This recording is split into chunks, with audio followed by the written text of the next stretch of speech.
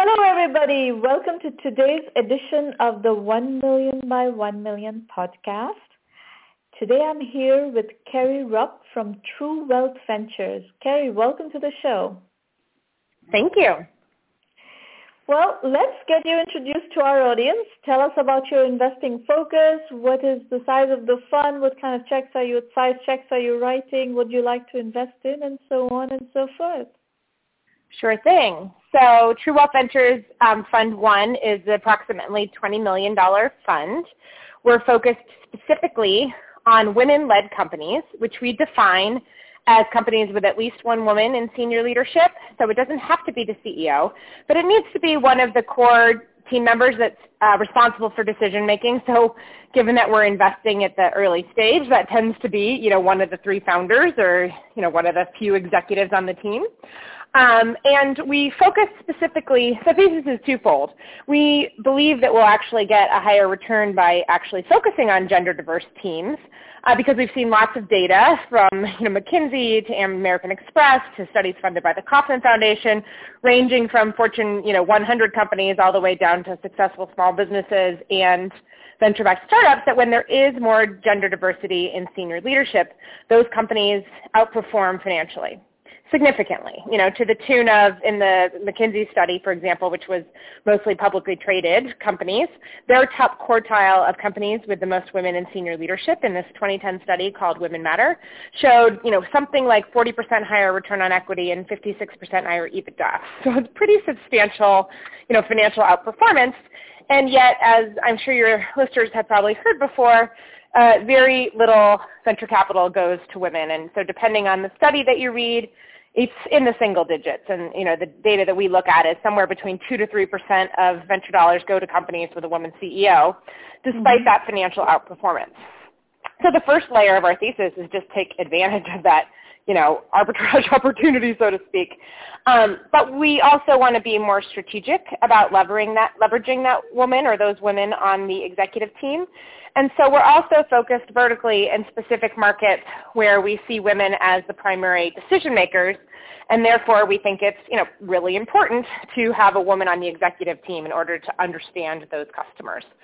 So with women controlling about 85% of consumer purchases in the U.S., and 80% of healthcare decisions, because they're making those decisions, generally not only for themselves, but their children, their aging parents, maybe their husbands, and comprising 78% of the workforce. We think, and this doesn't sound like rocket science, but the market data proves that it is actually unique, that there should be at least one woman on the executive team in markets that are so heavily driven by consumer purchase decisions and women decision makers. And yet, again, the data shows that that's not true. 83% of venture-backed companies in the last data we saw don't have a single woman on the executive team. So our specific focused areas are impact areas. We call them sustainable consumer and consumer health. So they're things that improve human and environmental health where the consumer is all involved in the buying decision. So on the sustainable consumer side, it's anything to do with the home from the outside in that's more sustainably sourced, toxin-free, better for the world. So that can range from eco-friendly appliances and sustainable building materials and Nest thermostat kind of energy efficiency type things to products within the home. So furniture, fashion, beauty products, and food that are more sustainably produced. And it's not just the CPG kind of products on the shelf. It can literally be the platforms or supply chain or ag tech that bring those products to market if we believe that the consumer is going to pull them through and make their decisions based on that, cleaner, greener, technology that's bringing those products to market. And then on the consumer health side, again, it's where the consumer is involved in the buying or adoption decisions. So we're less concerned about who's paying as the customer. So it could be that your insurance or your employer or your healthcare provider is paying for the technology. But it's essentially things where the consumer is deciding whether to use it and change behavior and be healthier. And so it's everything from health tech, wearables, software to light medical devices like new breast pumps and things like that just require 510K clearances, but really not anything that the consumer is not involved in, like a prescribed pharmaceutical or a implantable medical device that happens during the surgery when they're anesthetized, and definitely not things that are really software in between the enterprises, in between healthcare providers and insurance. It's really what things that the consumer participates in that are really more health, wellness, prevention focused.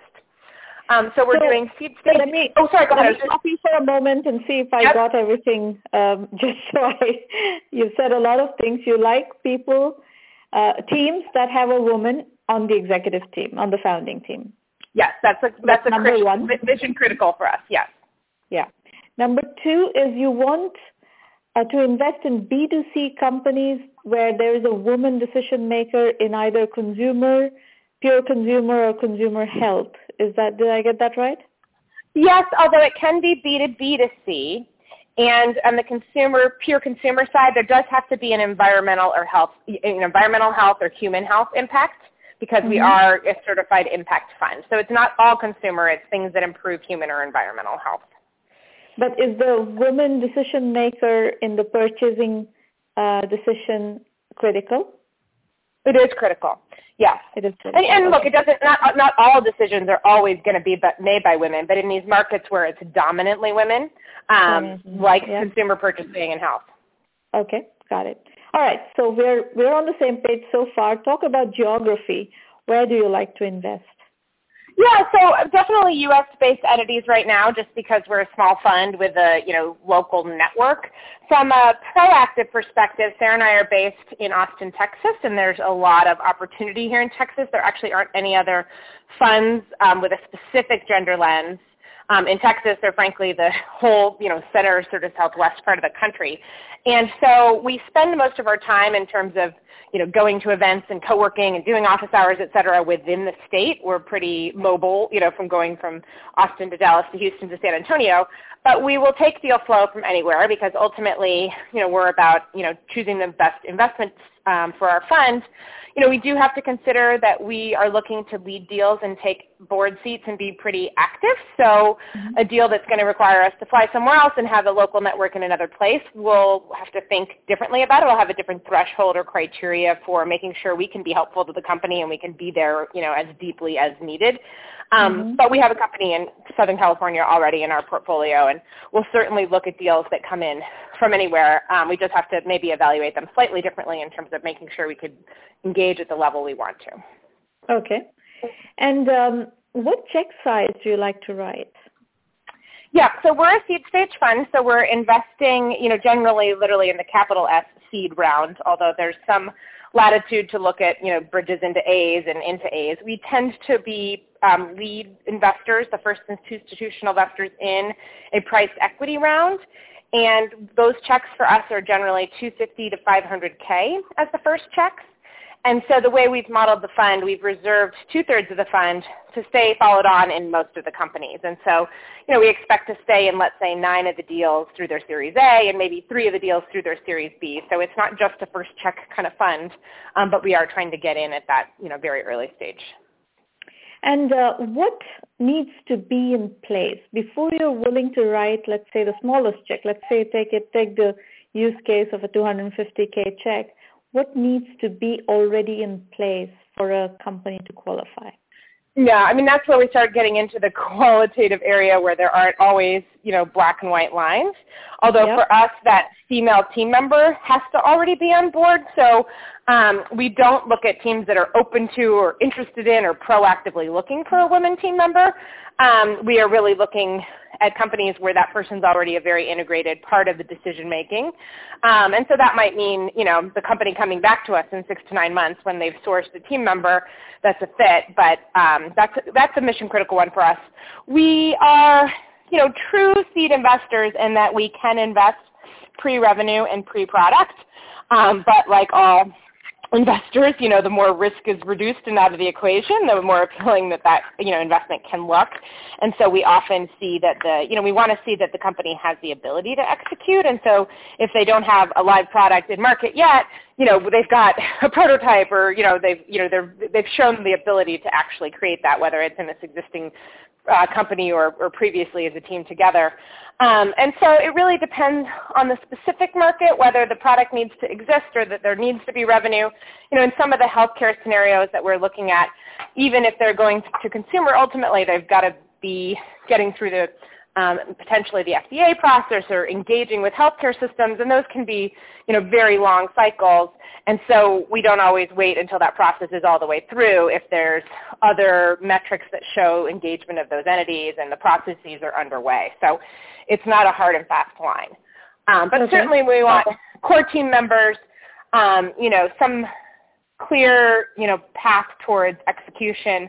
We're not looking at things that still have what I would call binary technology or science risk. So in the health space, for example, if there is a, perceived new approach to doing something, and yet the clinical trials still need to be done in order to prove it, then it would be too early for us. We're really focused on businesses where the opportunity is proven, and now it's about execution. And so there are some black and white lines there, although everything's a little gray in terms of what is proof. So we don't look at things where there's still something yet fundamental to be determined. We look at that as, sort of angel funding or grant funding needs to come in first before we would enter in that scenario. Okay. Talk about your portfolio. What have you invested in? And as you take us through some of these examples, talk about why you chose to invest in those. We got the women founding member part of it. But beyond that, what else, just to get a sense of how you think about deals? Yep, and I will actually mention the gender thing just as how it specifically we think relates to the outperformance we expect from that company. So today we're in 3 companies. The fund itself will expect to invest in about 10 to 12.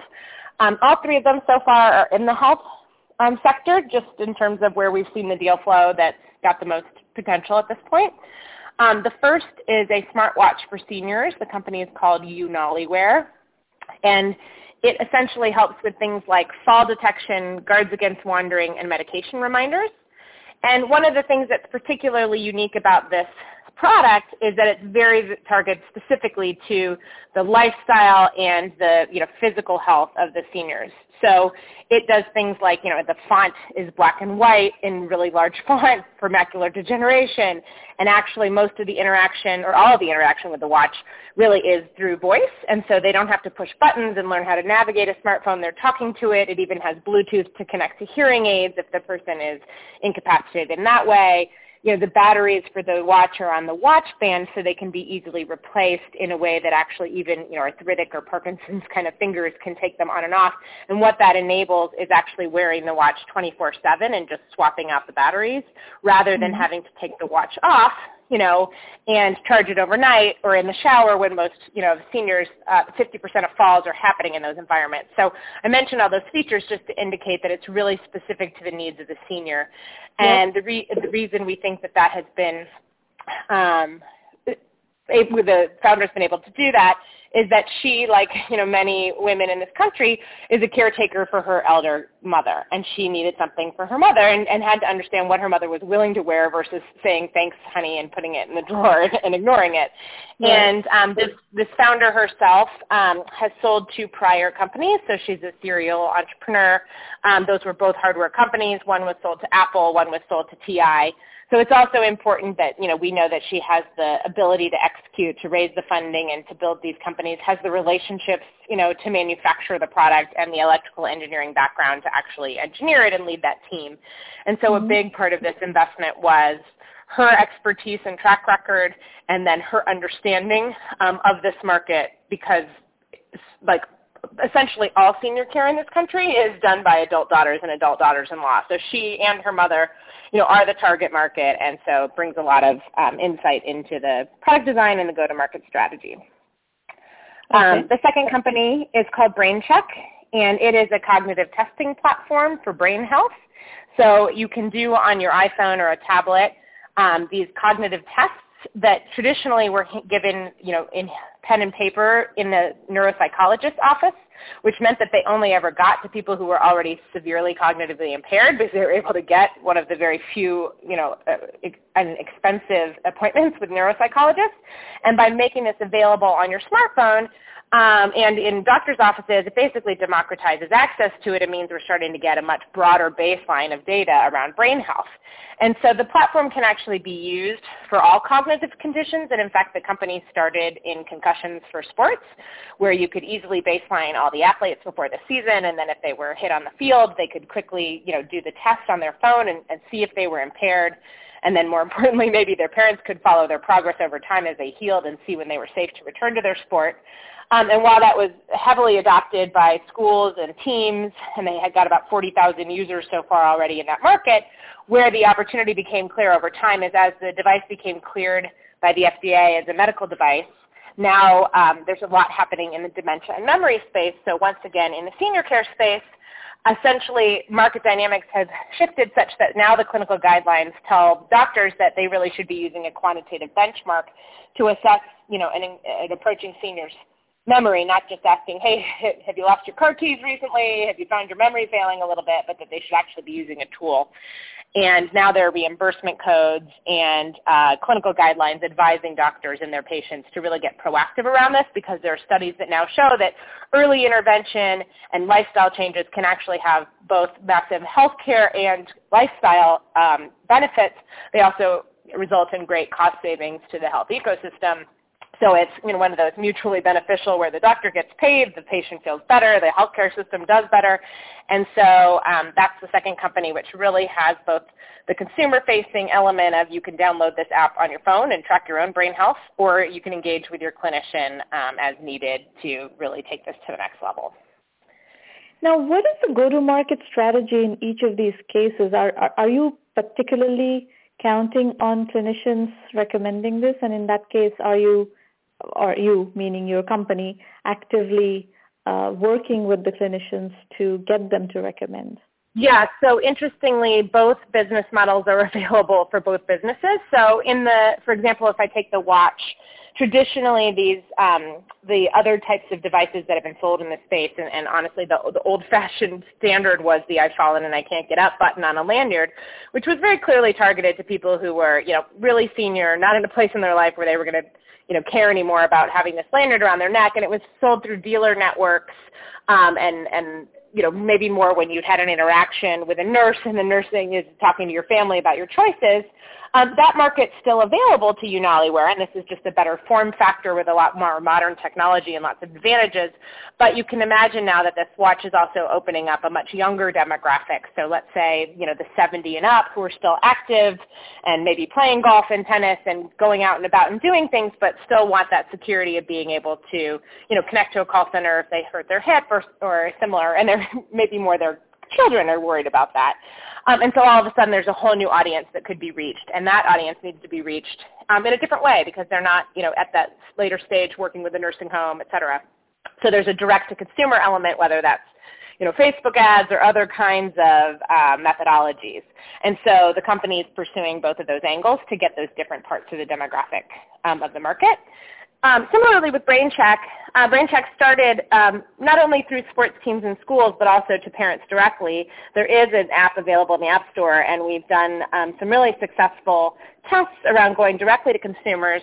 What's pretty exciting now, though, is that clinicians are actually using it in their offices because it's a recommendation from the American Neurological Association as of this year that they should be using a tool to do this testing, that's the appropriate, clinical care, and they have a reimbursement code where they can actually make revenue from it.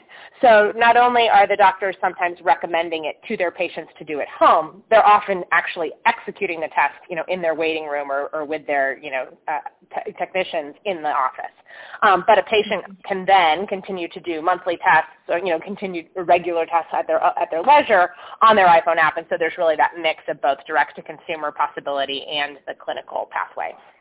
That's very encouraging, actually. Now, what trends are you seeing in your deal flow, given the lens through which you're looking at deals in your geography, in your sweet spot? What trends are you seeing in your deal flow? Well, one of the things that's been pretty marked, and it's probably not surprising when you hear me say it, but just was really interesting to see, while we're focusing on health generally and, of course, gender-diverse teams, and not specifically women's health, is the volume of deals that we see that are, related specifically to women's health topics. So whether that's fertility, menopause, pregnancy, post-pregnancy, sexually transmitted diseases, all kinds of this breadth of women's related issues. And we think that's partly likely due to the fact that the venture capital industry has very few women actually in decision-making positions like ours. So again, the data ranges depending on which study you look at and which denominator they're used. But essentially, it's pretty clear that there's less, it's single digits of venture capitalists who are women. And when you look at those who are actually making investment decisions at investment firms, it's maybe in the 1 to 2%. And frankly, there is actually really strong correlative data that shows that women are more likely to invest in women-led teams. So I think it was HBR that did a study that showed that venture capital funds with more women in senior leadership are twice as likely to invest in a woman founder and 3 times as likely to invest in a women CEO. And certainly also understand these topics, whether it's breast pumps and how archaic the technology has been to date, or the lack of options for menopause, and maybe even not wanting to talk about periods and things like that. And so the women who have tried to innovate in this area before have faced some pretty strong hurdles to fundraising. And so we're seeing a lot of things in that sector. And so that's really encouraging for, there hasn't been a lot of innovation in that sector in a long time. So we see a lot in that space. We also see a lot of healthcare companies that are really trying to figure out what the pathway is, whether they're an insurance product that helps the insurer save costs, over time by creating a more health force workforce that's actually going to preempt diseases. You've got, hospital systems that are focused similarly on the long-term outcomes, and they're very far down sort of the Affordable Care Act process. You've got other healthcare systems that are still very much in reimbursement mode and thinking about how can I make revenue from every transaction with a patient. And you've got consumers who are starting to obviously take more of the healthcare into their own hands and sort of the patient first. And then, of course, layer on top of that sort of the personalization of medicine where you've got more data about each patient. You can give much more specific advice.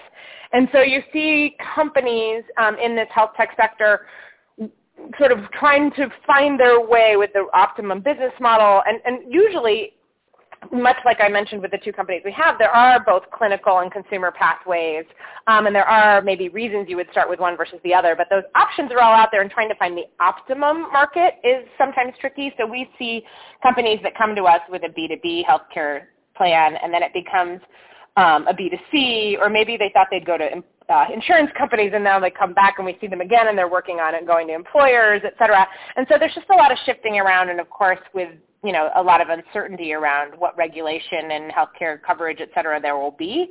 It's actually, encouraging that the companies are finding how to adapt to, identify where the business opportunity is. But it can make it really hard to know what the right model is, because you can't just say, this has worked before, therefore these kinds of business models will work again.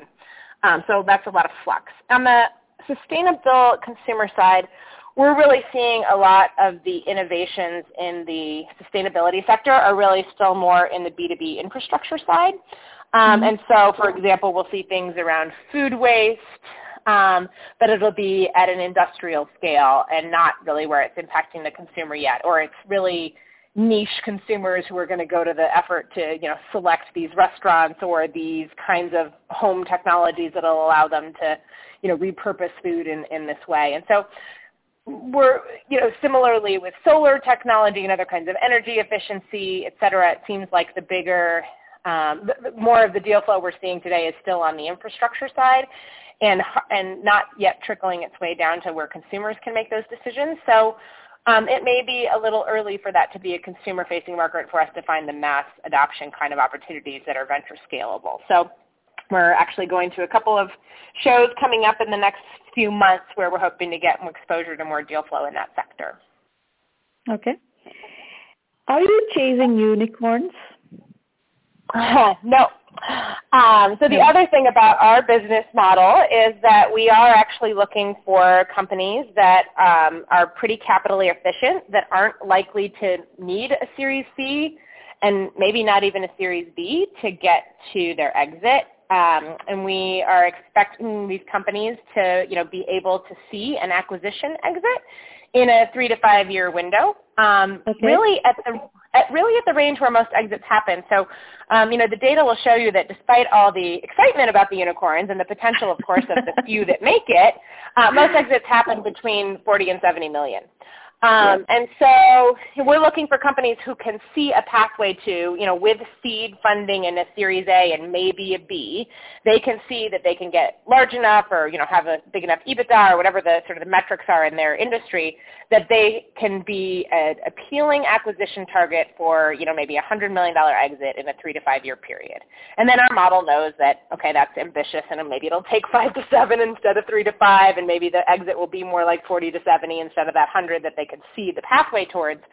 And that's one of the reasons that we're, as I mentioned previously, aren't doing that binary technology or science risk. We're looking for companies that have execution risk only. We know there's an opportunity there, and it's just about whether they do it right. So we think we'll have more singles and doubles, more hits. They'll just be smaller hits, and so that we can therefore get a good fund return, but it's more balanced rather than, all of that coming in from the one deal and the, 9 failures. And given the sector that you're focusing on, you must have a list of acquirers, potential acquirers in mind. Who would those be? Yeah, so, one of the things that comes full circle with why we think that we can have these exits in this short period of time is that you probably know that most millennials and women are really looking to cleaner and greener and healthier products when they're making decisions in the consumer landscape today. And a lot of them don't have a lot of faith in sort of the known big brands, that have been out there in a long time. And so many of the big consumer companies and the big, sort of data technology companies are looking to acquire companies that can establish that brand credibility around cleaner and greener things with the customer base as they make those kind of decisions. And so we see big consumer packaged goods companies that are maybe traditionally not known for their healthy products or for their sustainability, and therefore, all the more important to them to start establishing a track record in those areas. On the healthcare side, it can often be the data that becomes interesting over time that you start to collect, and so it can be technology companies that are acquirers, but there are also models where in the healthcare side, it's still the healthcare provider systems or the insurance companies or the employers who actually eventually do the adoption or the acquisition, even if it's a consumer play, because it's going to affect so many of their patients or employees or clients. And so, we do think that all of our companies are targeting acquisition pathways rather than IPOs. And it's really for their ability to gather up consumers who care about the issues that are behind our impact focus. Very good. All right. I think we understand what your sweet spot is, and, if we see deals in that area, we will shepherd them along towards you. We would appreciate that. That would be great. Let's keep in touch. Thank you for sharing your perspective, and audience, thank you for listening.